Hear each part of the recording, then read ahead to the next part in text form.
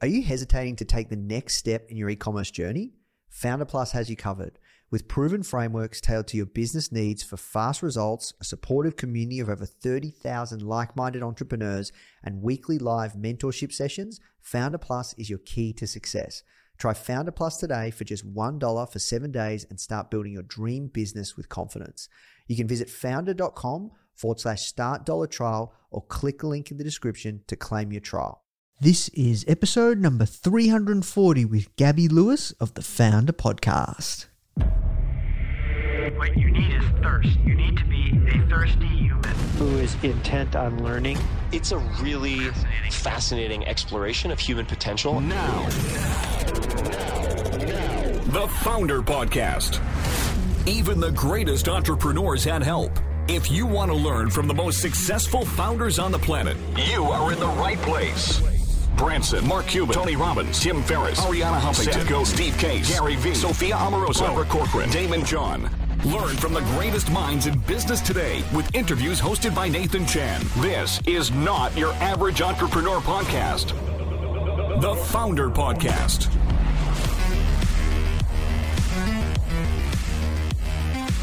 Hey guys, thank you so much for tuning in. Before we start today's episode, I just want to let you know that our goal at Founder is to help entrepreneurs succeed however we can by giving away high quality content in the form of interviews, blog posts, podcasts, YouTube videos, you name it. We put out so much content to help you. And another interesting project that we're working on right now is partnering with world-class founders like Damon John, Alexa Von Tobel, Greta Van Riel, and so many more to teach crucial skills like negotiation, finance, e-commerce, and so much more. So if you'd like to get access to these free trainings with founders like this, which is 100% free, just go to founder.com/free. Okay, so now let's talk about today's episode. What's going on, Founder Fam? Hope you're doing well wherever you are around the world. And I hope you're having an amazing start to 2021. Let's make this the best year yet. So let's talk about today's guest, Gabi Lewis. And he's one of the founders of a company called Magic Spoon. Now, these guys are going gangbusters. And I talked to him around how he started this company, also his previous company, which is called XO Protein, which were basically protein snack bars made from crickets. And how he kind of realized that product wasn't the one for them and how they've moved on now and they've gone into the cereal market. You know, with his first company, he had incredible success too. Like, they had angel investors like Tim Ferriss and Nas, and they ended up selling the company and, ended up raising capital. And, he talks about how to really create an epic product and like how you know when you're onto something. And I think that is so difficult sometimes to create an awesome product. So we talk about influencer marketing, we talk about the most effective platform, we talk about what's next for the brand, and everything few and far between. But this company is growing extremely fast. It's fascinating what they're doing. Make sure you check it out as well. The branding, everything is just incredible. This is going to be a massive, massive e-commerce brand. And it was so great to speak to Gabi. He was very, very, very giving with everything that he's learned on his journey and everything he's doing to make this incredible brand. All right, guys, that's it from me. Now let's jump to the show. The first question that I ask everyone that comes on is, how did you get your job? Wow, no one's ever really described it as a job in a while. But I'm from Scotland originally and came to the US where I live now for college, graduated in 2013, and actually started a different food business than the one I'm currently running when I graduated from college. That was called XO Protein, and we were actually making protein bars with cricket protein, which we were introducing as a sustainable alternative protein source. And I then sold that business a couple of years ago and wanted to stay in the food industry, wanted to do something a little bit less niche than cricket protein, and found my way to the cereal market. And so launched Magic Spoon, which is a line of high protein, low carb, healthy breakfast cereals. Yeah, wow, interesting. So I was doing a bit of research, and yeah, there's not that much, to be honest, that can find about your background online. I don't know if that's on purpose, and you're starting to do a bit of media and PR, but yeah, I'd love to know kind of. Can you tell me a little more about Exoprotein, how it all started? How long ago was that? So that was launched in 2013, so about 7 years ago. And it started, it started when I was my senior year of college, and we sort of read a couple of articles. There was a report actually that the United Nations put out about how sustainable and nutritious insect protein is.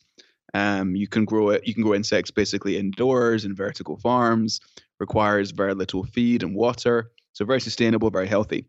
But nobody was doing anything with that knowledge, mostly because obviously there's a bit of a marketing hurdle to get over there. And so we thought it'd be cool if we could actually figure out a way to get consumers over that hurdle and build a supply chain and create a line of products that introduced this new sustainable protein source to the Western world, really. And so we teamed up with a 3 Michelin starred chef, and we created a line of protein bars that incorporated a protein powder that we made from crickets, and launched that 2013. Built that business for about 5 years, and then sold it a couple of years ago. Yeah, interesting. So I'd love to delve a little bit deeper around how that came about. Did you raise any funding? How did you validate that idea? Can you talk me through that? Yeah, so we raised in total for that business probably around 7 or 8 million, and that was from investors ranging from strategic angels and influencers like Tim Ferriss to some celebrities like Nas, and then some classic VC funds as well. And yeah, we were mostly direct to consumer. We sold in some retailers. We sold those bars in Whole Foods and in Equinox gyms, which I'm not sure if they've got them in Australia, but they're sort of bougie, fancy gyms here in the US. And yeah, we ran it for about 5 years before selling off. Yeah, I see. And did you have to raise significant capital to get that business off the ground because of teaming up with supply chain, working all that side of the business out?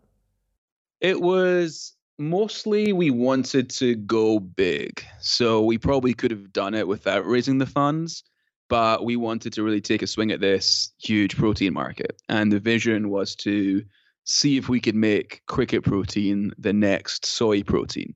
And to do that, you need to build up the supply chain to a pretty meaningful level.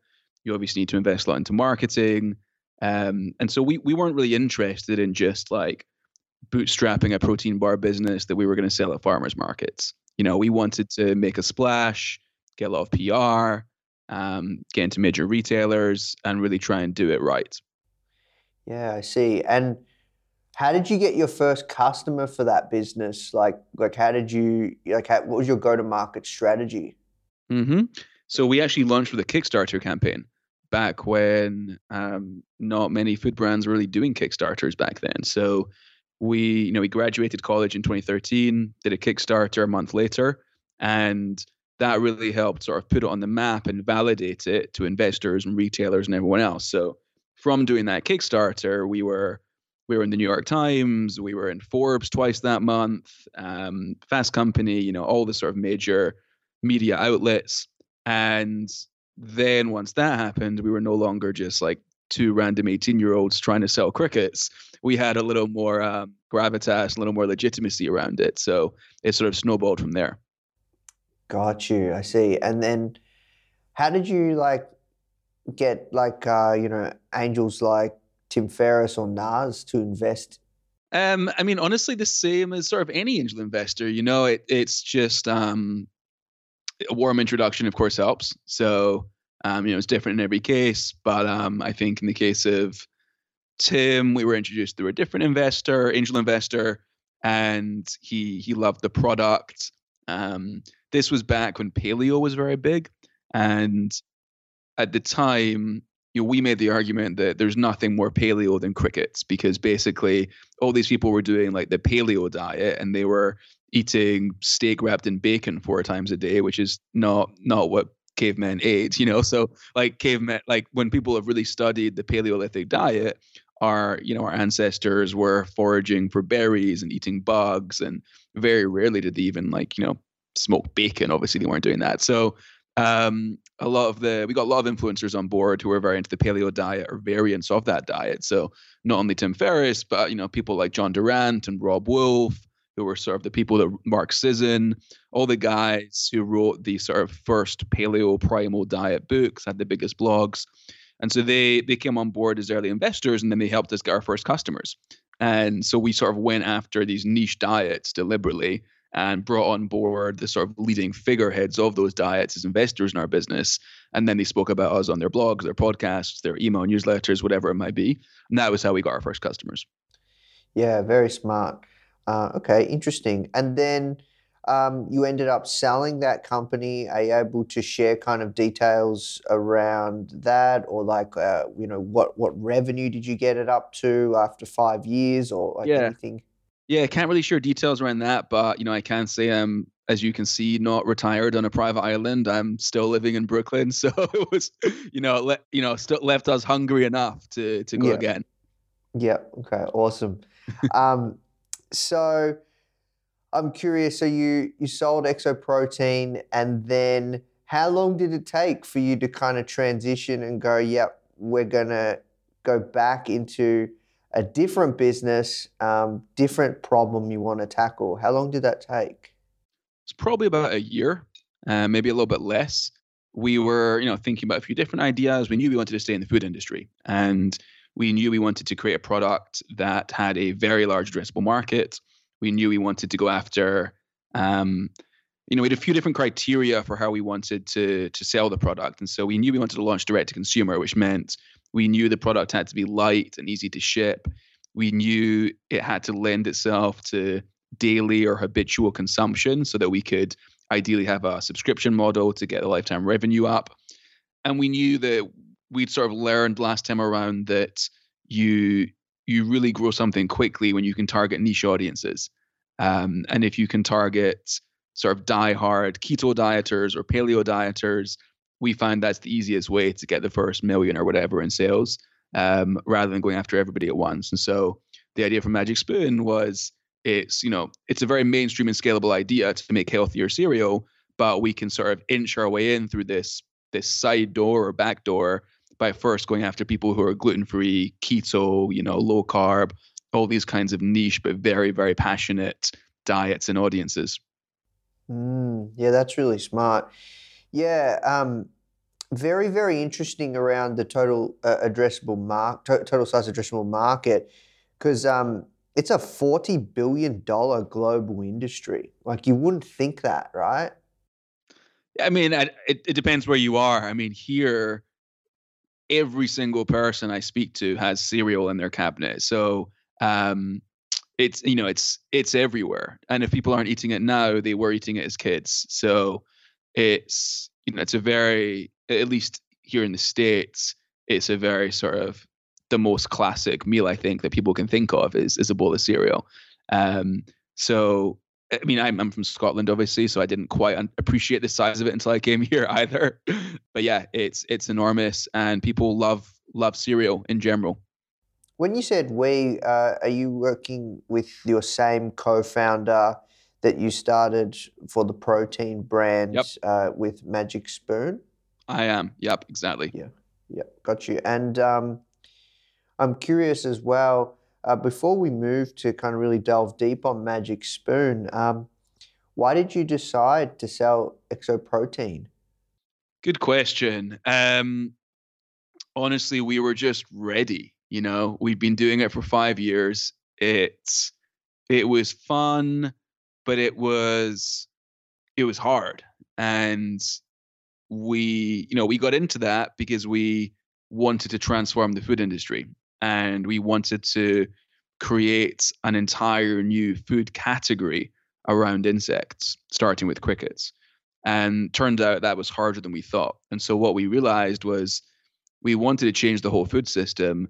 In reality, we had like a hipster protein bar company, and that wasn't really what we got into it for.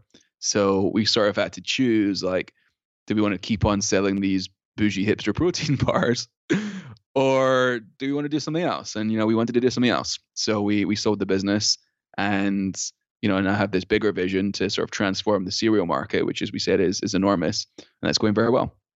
Yeah, awesome. So you launched Magic Spoon in 2018, right? 19, actually, yeah. 19. April of 2019. Okay, 2019. And I find it very interesting, like you guys have chosen to go direct to consumer, because typically cereal you buy in supermarkets, right? So it's direct to consumer play, not so much a retail play. Are you guys in retailers? No, it's 100% on magicspoon.com. Yep. Okay. So I'm curious, like, how long did it take to go from idea to, working that, that first mold out, or whatever that is, that first run? Like, what is the minimum order quantity for something like cereal? Yeah, so unlike protein bars, you can't just make cereal in your kitchen, right? So lots of food products, you can buy the ingredients at the grocery store, you can mix them together, you can make a prototype yourself. With cereal, you need a giant extrusion machine, which costs hundreds of thousands of dollars, or maybe even into the millions of dollars. So it's not the kind of thing you can just try easily at home. So for us, we had the criteria of, we had certain ingredients that we wanted to use, certain ingredients we knew we didn't want to use, and then we had certain macronutrient targets to hit. So we sourced some potential manufacturers, and we went to them and we said, hey, we want to create something that's got the taste and texture of classic cereal, but it's got 10 or more grams of protein per serving. It's got 3 grams of net carbs or less per serving. It's got 0 grams of sugar. And here's a list of ingredients we're okay using. And, that's high quality proteins. It's, natural fiber, stuff like that.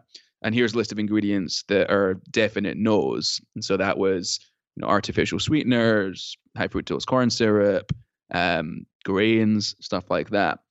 And then it took a few months of back and forth and R&D and different food scientists and chefs and potential manufacturers. And finally, we got something we were pretty happy with. I don't recall the exact minimum order quantity, but it's, definitely in the tens of thousands of units for sure. Yeah, I see. And did you do any kind of testing with random consumers around the taste and things like that? Not as much as I would recommend to someone else, honestly. We've never been too much for sort of focus groups and formal testing. If it tastes good or not. And I think cereal, it's not controversial. We gave it to some friends, we sent it to some investors, and it's pretty clear if people like it or not. Maybe there's a middle ground where you're not sure, but we got good enough feedback. They were confident enough that we wanted to just race towards launch. We don't want to waste any more time. From our perspective, we'd spent 5 years learning the ropes at Exoprotein. And so that was a warm up. And so now that we'd had that warm up, we wanted to just move as quickly as we possibly could and launch Magic Spoon. Yeah, got you. So did you raise capital before you started speaking with manufacturers? Sort of in tandem. We raised about $1 million before we launched Magic Spoon, and then we raised an additional 5.5 about 2 months after we launched. The first $1 million was all from the same investors that backed my last business. So, they knew me, they sort of trusted me at that point, and my co-founder. And so that was, a lot quicker than it typically is to raise financing pre-launch. Just a couple of phone calls and sharing the idea. And then once we launched and we had an amazing first couple of months, then we sort of took that traction and used that to raise a larger round. Got you. So can you tell me about that launch? What was the game plan? Because it's the branding is really cool. Like what you guys have done with the branding, very, very cool, very, very impressive, very, very hip. I can see how it could stand out on the shelves. But I'm curious, how did you drum up, first buyers? Very similar strategies to Exoprotein, actually. So the first round of financing that we raised from Magic Spoon, half of it was from a fund, half of it was from health and wellness influencers. So we had, at the time, probably a couple dozen influencers who had anywhere from maybe 200,000 to 1 million followers on whatever platform they focus on. And they invested in the brand, and then they promoted it at launch. So that enabled us to sort of catapult in the first month and have, millions of eyeballs on us very, very early by leveraging these influencers. And so that was how we launched. Since then, we've continued to sort of double down on that strategy. Influencer marketing's been either our largest or sort of second largest channel basically the whole time, and complementing that with some podcast advertising and just classic Instagram, Facebook ads like every other brand does these days. Yep, got you. And you said that launch went really well. Can you talk like any numbers or anything to kind of just share like traction? Yeah, I mean, can't share numbers, but I'd say we probably did in our first month what people were thinking we do in the first year. Honestly, including myself. not going to pretend that I thought it was going to be huge. I was obviously confident, but the first month really blew everyone away. And I think this might sound silly, but I never really appreciated the importance of product market fit. I was sort of this idea that if you're a smart founder, if you're driven, if you've got hustle and grit, you can make anything work if you try hard enough and if you persist.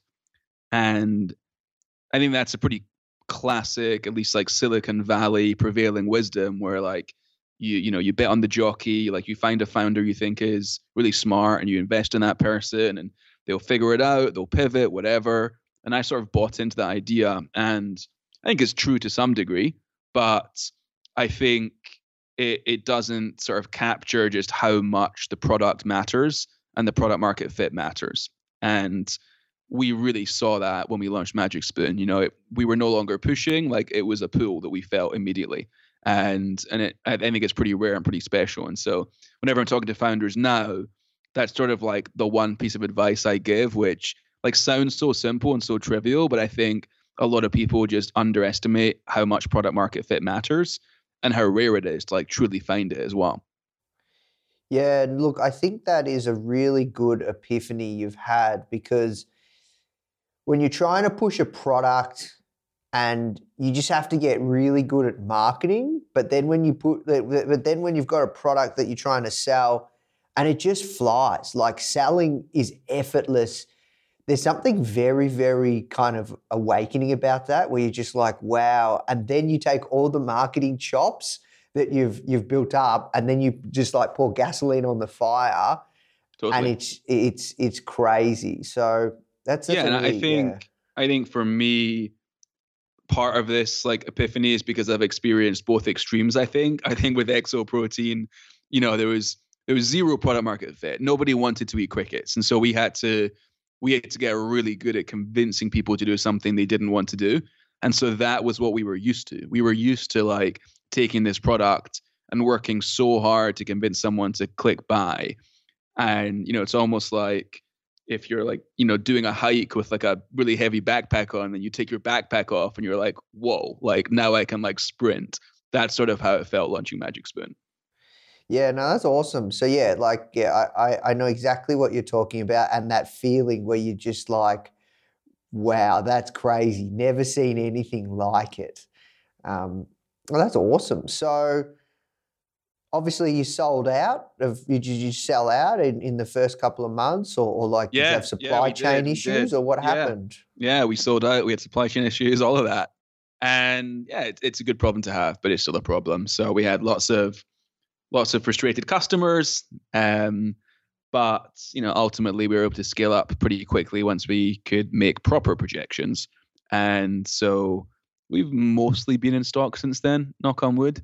We're actually out of stock last week for a couple of days, but by and large, we've managed to stay in stock. And that's obviously impossible to predict demand before you launch anything, and even harder once you have launched it. You said you raised a further, was it 5?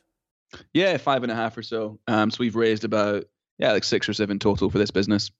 When it comes to, I guess, the split, because it's a very interesting model, direct-to-consumer product that's typically sold retailer, but it's a perishable good to an extent. Doesn't feel like it feels like it will last for a long time. What is the life shelf? Yeah, I mean, it lasts about a year. Okay, yep. So, decent sized shelf life, but I really like the idea of the subscription because, it just kind of makes sense. You can work out how often you have your cereal, like your porridge, like when you need more.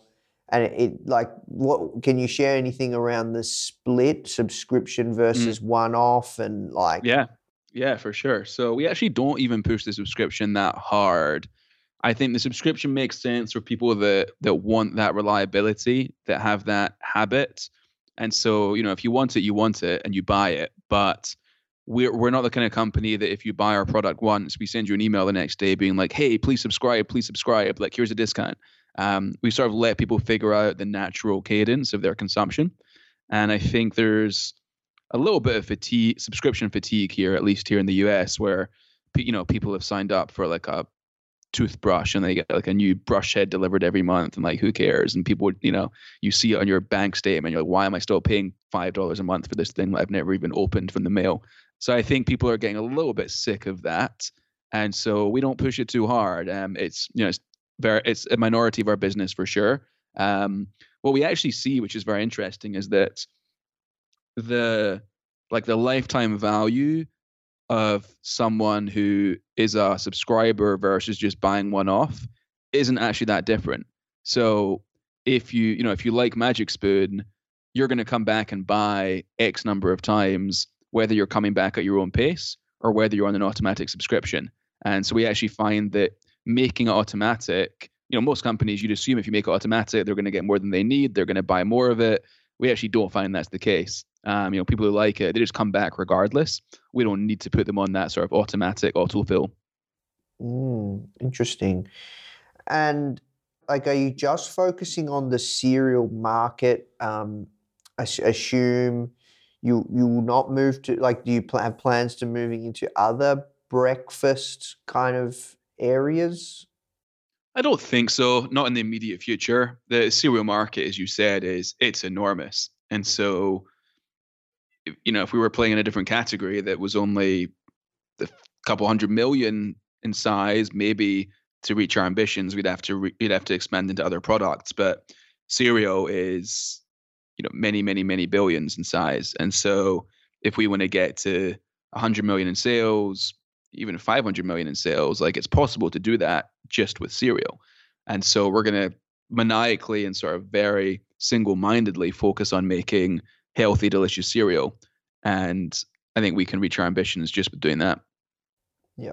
Okay. Awesome. So, in regards to fast forward to now, can you give any kind of numbers, if revenue or customers or anything, to give an idea of traction? Yeah, I can't share specific revenue numbers. Hundreds of thousands of active customers, to give you a sort of rough sense. Yeah, got you. Wow. And I'm curious, were you guys affected during COVID, or did you, was it adverse or? No, honestly, and sort of grappling with how to feel about this, but we're very positively affected. We're selling a mostly shelf-stable food product that's delivered right to your door. So as far as businesses that are sort of designed to work well in a situation where everyone's in lockdown and doesn't want to go to the grocery store and wants to stay healthy, Magic Spoon's pretty perfect. So very grateful that we happen to have an idea that is, well situated to do well in the current world. And so we saw instant increase in demand, and it's continued both from existing customers who because they're at home with their families, they're having breakfast more often. Maybe previously they were just running to the office or grabbing a Starbucks or whatever. Now they're at home, so they're eating breakfast more. And their kids are at home too, so like they're feeding their kids breakfast more. So existing customers, their frequency of consumption's gone up, and then new customers also has gone up massively, just because people are shopping online more than ever. People that previously weren't sure about ordering cereal from the internet, now they don't really have a choice if they don't want to risk going to the grocery store. So it sounds like things are going well. What about scaling problems? Like, I'm curious, like, okay, you guys have got an office in New York, or your distributor team, or what's we have an office in Manhattan. It's empty right now, unfortunately, but we're still paying for it. Yeah, like us as well. Yeah. We've got an office in Industry City in Brooklyn. Mm-hmm. Oh, cool. Yeah, very cool. So still paying for it as well. So so I'm curious then, how, like, if you've grown rapidly during this time period, how have you been able to scale? Like, how many team members have you hired that you haven't met? Like, can you talk us around that and the challenges there? Yeah, so we were pre-pandemic, we were 5 people. Now we're 10 people. So we've doubled in size since March. 2 more starting next week, actually. So, we'll have more than doubled in size, and haven't met any of them in person. So it's definitely strange. I think it's actually made us better at hiring, because we don't sort of fall into just hiring someone that we enjoyed getting coffee with, right? Instead we have to focus more on the actual content of their work. So we've become a lot better at making lengthy applications that we give to people as the first step. We've become a lot better at making sort of projects that people have to submit as the final stage of the hiring process. And I think that's removed a lot of the hiring bias that is very easy to fall into. And so we're sort of less falling into the trap of just like hiring someone that's kind of smart and a good culture fit because they came to the office and everyone thought they were like cool and smart. Now we're actually really looking at the quality of their work, and we're not distracted by anything else. So I actually think it's good ultimately for hiring for us. Interesting. To be honest, man, I would have thought you would have had a much larger team with the scale you guys are talking. Yeah. Well, we have a lot of agencies, so even if you just look at creative, on the creative side, we have probably 2 freelance graphic designers, 1 freelance videographer, a freelance email designer. We have 2 different agencies, no, actually 3 different agencies that only create different types of Facebook ads for us. We have a branding agency that does like miscellaneous creative work for us and retainer.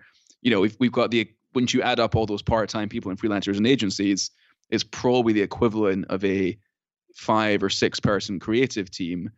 And then we've got an equivalent type set up for growth marketing, ops, everything. So wow. if we got rid of our agencies and our freelancers tomorrow, we'd probably need to triple our team size. That's what I was saying. Okay, interesting. So why have you done that? Because it's faster. I think it's very hard to scale as quickly as we have and hire the best people. And so we've decided to like overpay and outsource a lot of it to have that flexibility.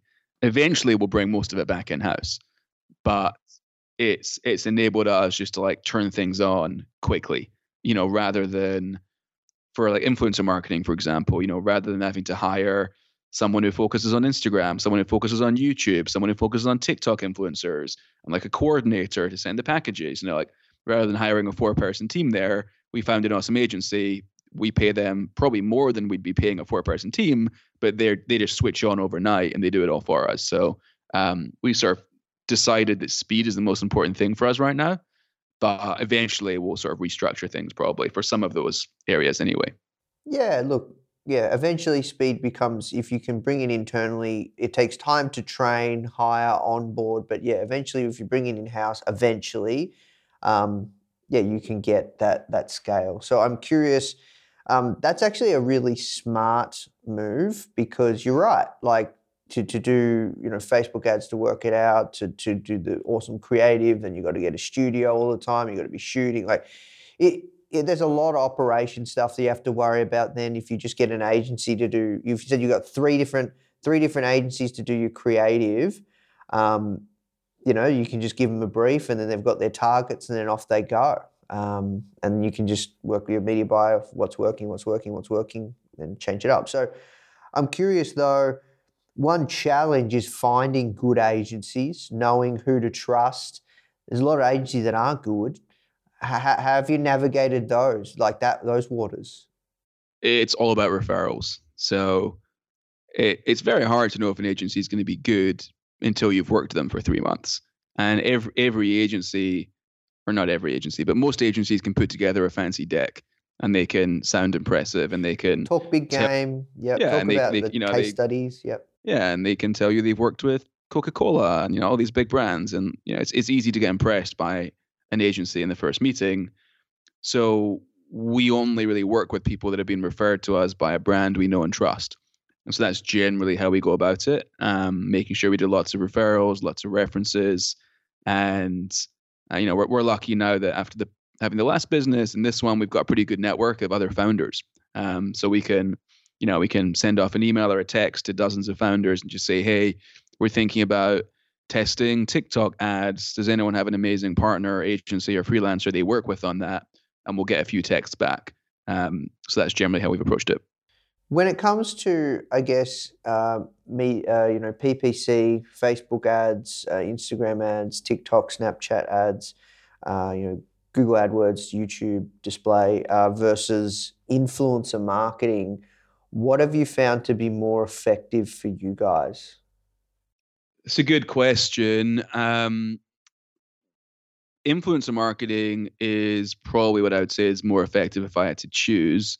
And we use that term pretty broadly, right? So that's everything from, partnering with someone with 1 million followers for an Instagram story and swipe up, all the way to seeding. We'll seed 50 to 100 tiny influencers every week with product, and we won't pay them anything. We'll just send them product for free, and they'll post maybe, but it depends. So we sort of do big scale influencer partnerships, or not the biggest, but some definitely sizable ones in the millions of followers.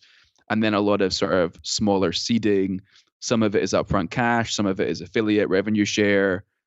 Some of them actually are investors in our business. So we do a lot of stuff on the influencer side. I think with food, it's especially important with food, because you do an Instagram ad, you can take a mouth-watering video or a photo, but ultimately it's very hard to tell if that thing's going to taste good. And so if we can partner with a reputable influencer who's, either in the food space or wellness space or something, and they can literally just be eating a bowl of cereal on camera, they're smiling, you can tell they're actually enjoying it, and they actually are telling the truth when they say it tastes good. We find that's much more effective. And then of course we can repurpose that content into an Instagram ad as well. So there's a little bit of synergy between the two also. Yeah, that's smart. Look, a big part of influencer marketing for sure that people don't talk about enough. They want the immediate return. They don't talk about the content. The content is where it's at. So I'm curious, on average, how many influencers would you say you're sending product to per week or per month right now? So on the smaller influencer, just seeding side, we're probably sending to maybe 50 a week on average, so a couple of hundred a month. And then maybe a quarter of that in larger partnerships. So maybe on average sort of one a day of partnering with an influencer that's sort of more in the many hundreds of thousands or into the millions of followers for an actual collaboration. Yeah. And what does that mean when you say partnering with an influencer, an actual collaboration? What does that mean exactly? So it means, as opposed to just sending someone some cereal and saying hey, thought you'd like this, share it if you want. It's us saying, hey, we ask for certain metrics. We have certain amounts we're willing to pay per view or swipe or whatever. And then we say, we want, if it's on YouTube, we want a 60-second integration where you talk about the protein, the carbs, the taste. You have a bowl of cereal in the frame, fairly strict things we need them to hit. And, we'll pay a certain price per average view on YouTube or whatever, or per average story view on Instagram stories. And it's either a flat fee up front based on that, or we're giving them a percentage of revenue on the back end, or sometimes a combination of the two. So I get the distinctions, like larger paid partnerships versus just unpaid seeding of influencers. Got you. And what do you find out of all the different platforms works better, or what is working the most effectively for you, from Instagram stories to posting on the Instagram feed to YouTube, TikTok, Snapchat posts? So we actually find that Instagram stories works probably the best. Most brands that I talk to find that YouTube influencers work better. So maybe we just haven't found the right YouTube influencers yet. But feed posts on Instagram, they work well, but usually influencers want more money for them, and they don't work well enough to justify the more money. We haven't tried Instagram Reels yet. Pretty curious to test that out. And there's definitely some algorithm changes going on Instagram that's sort of screwing everything up a little bit right now. So Reels, they boom, man. Yeah, I know. So it's super interesting. My guess is that Instagram stories are going to stop working so well, and we're going to have to start doing some real sponsorship. But we find YouTube's decent, but Instagram stories are a little bit better. And then podcasts work very well for us as well, and we sort of view that as conceptually the same as influencer marketing. It's whether the person's on audio or on Instagram or YouTube or whatever, it doesn't matter. It's someone that people trust talking about a product. So we sponsor a decent amount of podcasts too. Yeah, someone was telling me about that for an e-com brand. What do you use to find, how do you do that? We work with an agency on that. Some of it's through an agency, some of it's direct. There's a few different ways to go about it. I think one of the easiest ways to go about it is to figure out what other brands are doing. And so for us, we look at what brands in the direct-to-consumer space, especially in food, are spending at large scales on podcast, and what podcasts have they sponsored multiple times. And that's probably an indication that it's worked. And we do the same thing on influencer. If a brand we admire that's, triple our size and a similar customer base has worked with some influencer or podcaster 5 times, we assume they're getting a good return there. And so we'll contact that influencer or that podcaster. Yeah, got it. Awesome. And I'm curious, when you talk about you've got your metrics and numbers, would you be able to share what you're prepared to pay? No, I can't really share that, unfortunately. That's okay. Look, that would make our negotiation a bit hard with them if I revealed. Yeah, look, that's okay. I just know, what people will want to hear. They're watching right now. They've got, I wonder how much Yeah, I mean, you need to test it. It's gonna be different for different brands. So what we did, and what I'd recommend others do, is work with, let's say we're talking about YouTube. So find 5 YouTubers with different amounts of followers, do a deal with them, don't worry too much about price, and then note down how many views each one did and the dollars in sales, and sort of average it across the 5. And then you can figure out, for my product, on average, I'm probably going to get 15 cents in sales for every view. And based on that, you can say, okay, so I can pay 7 cents per view probably if this random YouTuber behaves like these other ones. And so you just sort of work backwards from that and adjust it. Yeah. Okay. Awesome. No, that's awesome, man. Thank you, because that's really helpful for people. Because I know, that's what people want to know. They just want to get straight to it. How do you do this? Because obviously you're doing something right, man. So, okay. So, talk to me around, I guess, what's next? Because it sounds like you guys got really good growth. You're scaling as fast as you possibly can. You're using agencies to help manage that growth and scale. What's next? So honestly, we're trying not to make this thing too complicated. I always have to try and think of a good answer when someone asks me what next, because we just want to keep on doing more and more of the same and pour gasoline on the fire. What we're doing is working. I think it's very easy to fall into the trap of overcomplicating things.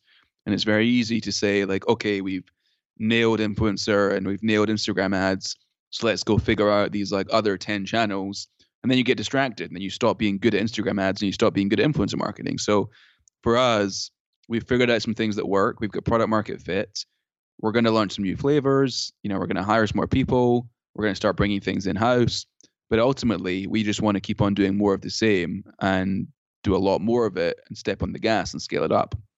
Okay, and are you guys on Amazon? Nope, we're not. You plan to be? One day. We know we're missing that opportunity. You know, we know there are tens of thousands of searches every month on Amazon for Magic Spoon cereal, branded searches. So we're definitely leaving money on the table, and we're definitely making some of our competitors quite rich. We're bidding on our search terms there. But at the same time, we're a small team. We don't want to get distracted. What we're doing elsewhere is working very well. And obviously launching on Amazon is going to cannibalize our owned website, magicspoon.com. So we want to avoid that. And it just introduces some operational complexity into an otherwise very simple business. So we'll do it at some point, probably at some point next year, but we're not in a rush. And similar to how we approach brick and mortar retail, if we can continue to grow as quickly as we want to grow just on magicspoon.com, there's no need for us to go to Amazon. There's no need for us to go to Whole Foods or Target or Costco or wherever else. But eventually, our online growth on our own website will slow down. And so before that happens, that's when we want to make sure we can sort of jump on these other opportunities. Yeah, because I know that would be a frustration because you've got all these other Amazon people or companies or individuals that's all they do. They just look for trends and then they piggyback off those trends. And then, you know, Amazon customers, they're very, very loyal and they trust Amazon like you wouldn't believe. They're very bratty from my experience. Yep. And they are problematic. They like if there's a crack in the box, straight away refund. Yep. But they buy. So it's a double-edged sword because you've got all these competitors or people that are piggybacking off the back of your brand, and it's kind of frustrating. But then if you do the Amazon play, you lose margin. You're competing against your store, like your own website. So it's a tricky dance to play. I have friends that are big e-commerce businesses, and it's tough, man.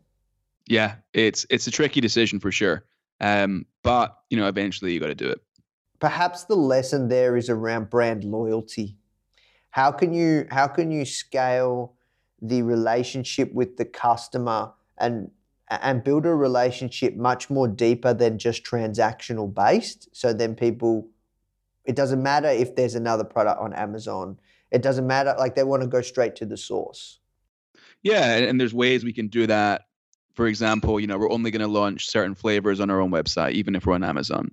You know, maybe we'll have a couple of our best sellers on Amazon, but the other 10 flavors you'll have to come to magicspoon.com to get. And limited edition flavors will only drop on magicspoon.com. And maybe we do different serving sizes only on magicspoon.com. So, you know, there's ways to capture the existing demand on Amazon from that customer without giving people a reason to leave our site for Amazon. Making sure it's a better experience all around, better customer service, best pricing, so on and so forth. Yeah, got you. And I agree. I love that. And I'm curious, what are you doing strategically, because you do have competitors in the space, which you said, you know, you guys, you have doing very well, made rich. What are you doing to facilitate that growth, trust, and relationship with your existing customer base and new customers you're bringing into your world?